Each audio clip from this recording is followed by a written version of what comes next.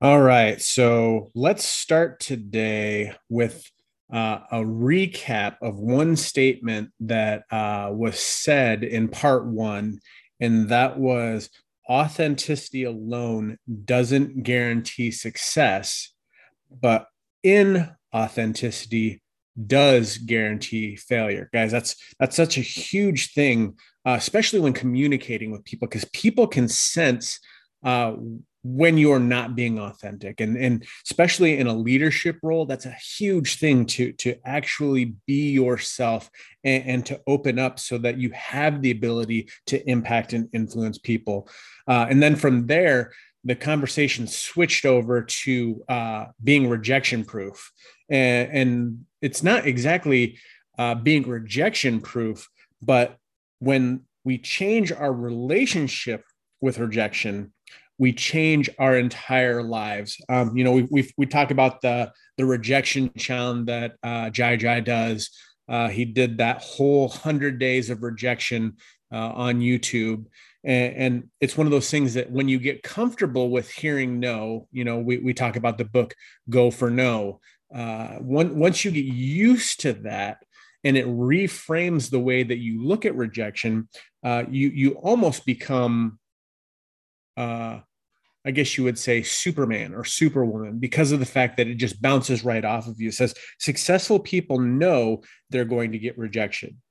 And then when rejection comes, it's not as hard and you don't take it personally. I think that's the hardest part when people get started in this business, they take rejection personally. When somebody says no to them, they feel like they're being told no to them as a person. And what Stephanie always says is it's kind of like when you ask somebody if they want mustard on hot dogs and they say no, you don't get upset. It's the person doesn't like mustard. So when you get a rejection or you get told no, don't take it personally. It could be that that person is having a bad day. There's some undisclosed thing that they're not telling you that's causing them to say no. They're not rejecting you. They're rejecting either the offer or the statements of things that you're saying. So make sure that you change your relationship with rejection. It'll help change the way that you view going towards things. She said, be a brave one. That that's one of the things that I think most people are so afraid of rejection that they don't even step out and ask.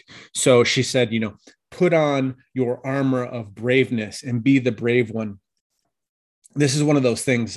If we talk about fears, one of my greatest fears is the getting to heaven, and when you go up to God and you see that version of yourself that you could have been, that you have no idea who that person is because they're so much differently than you. And Jamie said, don't get to heaven and only do 50% of what you're capable of. Because when you get to heaven, you want to show God and say, hey, look, I did everything that I could with all the things that you gave me. These are the things that I did. I didn't leave anything on the table. Your journey is going to be filled with so many rejections. You just have to know that it's going to happen. And that's one of the strengths of being a leader. So now that we've told you, now that you're aware that it's going to happen, it can't affect you as much. You can push through, you can go through now because of the fact that you're prepared for it. Goal number one is that you got into business for yourself. You're an entrepreneur now. Goal number two, stay in business. That's it. Do everything and anything you can to stay in and grow your business. In Jay Glazer's book, he talks about this whole topic, and it's a whole chapter in his book, Unbreakable, called You Never Know What's Around Next Tuesday. And this is kind of like a habit of getting into a thought process of, today may be bad, but you don't know what's around next Tuesday. So stay at your business until next Tuesday, and then the next Tuesday, and then the next Tuesday, and the next, until you string enough Tuesdays along that you look back and your business is completely different than where it was when you started feeling bad about the business. So make sure that you're always focused on, that point in time where everything feels like it's bad, everything's falling apart, just know that there's something new around next Tuesday. But don't just stay in, fight for it. That was one of the things that was so important is you may be in business, but are you fighting for your business? Said the other thing is trust your knowing over the knows. That's why we talk about all the time. It's so important to understand your why, because your why will push you through the no's. If you know deep down in your heart, that's kind of where Stephanie and I were when we were going through bankruptcy and going through all those things. We knew God created us for so much more, that it was only a point in time. It wasn't who we are. We were going to push through because we knew that God made us for more. And so if you're sitting there today and you just don't have that sense of knowing, you don't have that sense of why or a bigger purpose, pray for that. Pray for God to give you a knowing. The other thing is, how do you know if people that are giving you advice about your business are good or bad?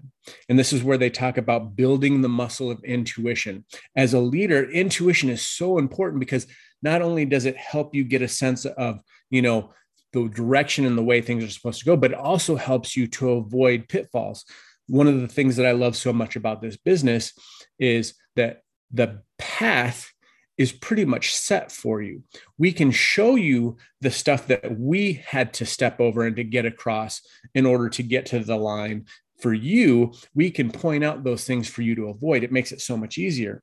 But at the same time, you have to start feeling and knowing your gut and making decisions based on that. It says you need to know to learn to trust yourself. Once you trust yourself, it's amazing the things that you'll be able to do because you won't be second guessing. Will you be right 100% of the time? No, they even said you may be getting it wrong 25% of the time. But those 75% times that you move and you make decisions on, they will cause you to be pushed further forward than if you hadn't made a decision at all. One of the things that I talk about all the time is praying for discernment. Just like when you're praying for knowing, pray for knowledge, wisdom, and discernment. That helps build that portion of you, that intuition muscle. The Holy Spirit comes in and speaks to you and reveals things to you. It says true leaders have a strong intuition and they have novel ideas because they go out and they do things that nobody does. We talk about the 4-minute mile barrier. Nobody thought it was possible until it was done. And then once it was done, everybody thought it was possible. Same thing with what you're doing. You may be the first one in your family to step out of the employee mindset and go out and try and do something. Guess what? That's going to come with a lot of opposition because you're doing something nobody in your family has ever done before.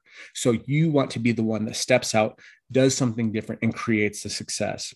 She says, more than ever, people need to know why they're doing what they're doing. That's why she talks about we're in the great resignation. It's because people have been in jobs for so long that they've lost the feeling or the understanding of why they're doing what they're doing. So they try and take that to a different spot. So if you're in a spot right now where you don't know the direction that you need to go in, you need to take a long, hard look at why you're doing it. Why are you doing things? And when you figure that out, the converse to that is don't use that as your excuse to not do what you're doing. We've heard that quite a bit. People get into this business because they want to have more time with their kids and they want to spend more time with their family. And then all of a sudden they use I've got too much time with my kids and I have all these things that I need to do, that it all of a sudden becomes an excuse. So don't let your reason or your why become the excuse for what you're doing. And then lastly, the thing that I want to touch on, because this was such a huge point, you were not born to compete with anyone. You were created and born to reach the highest potential that God made you for. Guys, that's huge. You are one of one. You weren't made to compete with anybody. You were actually designed to compete with the highest version of yourself. Guys, I hope this helped.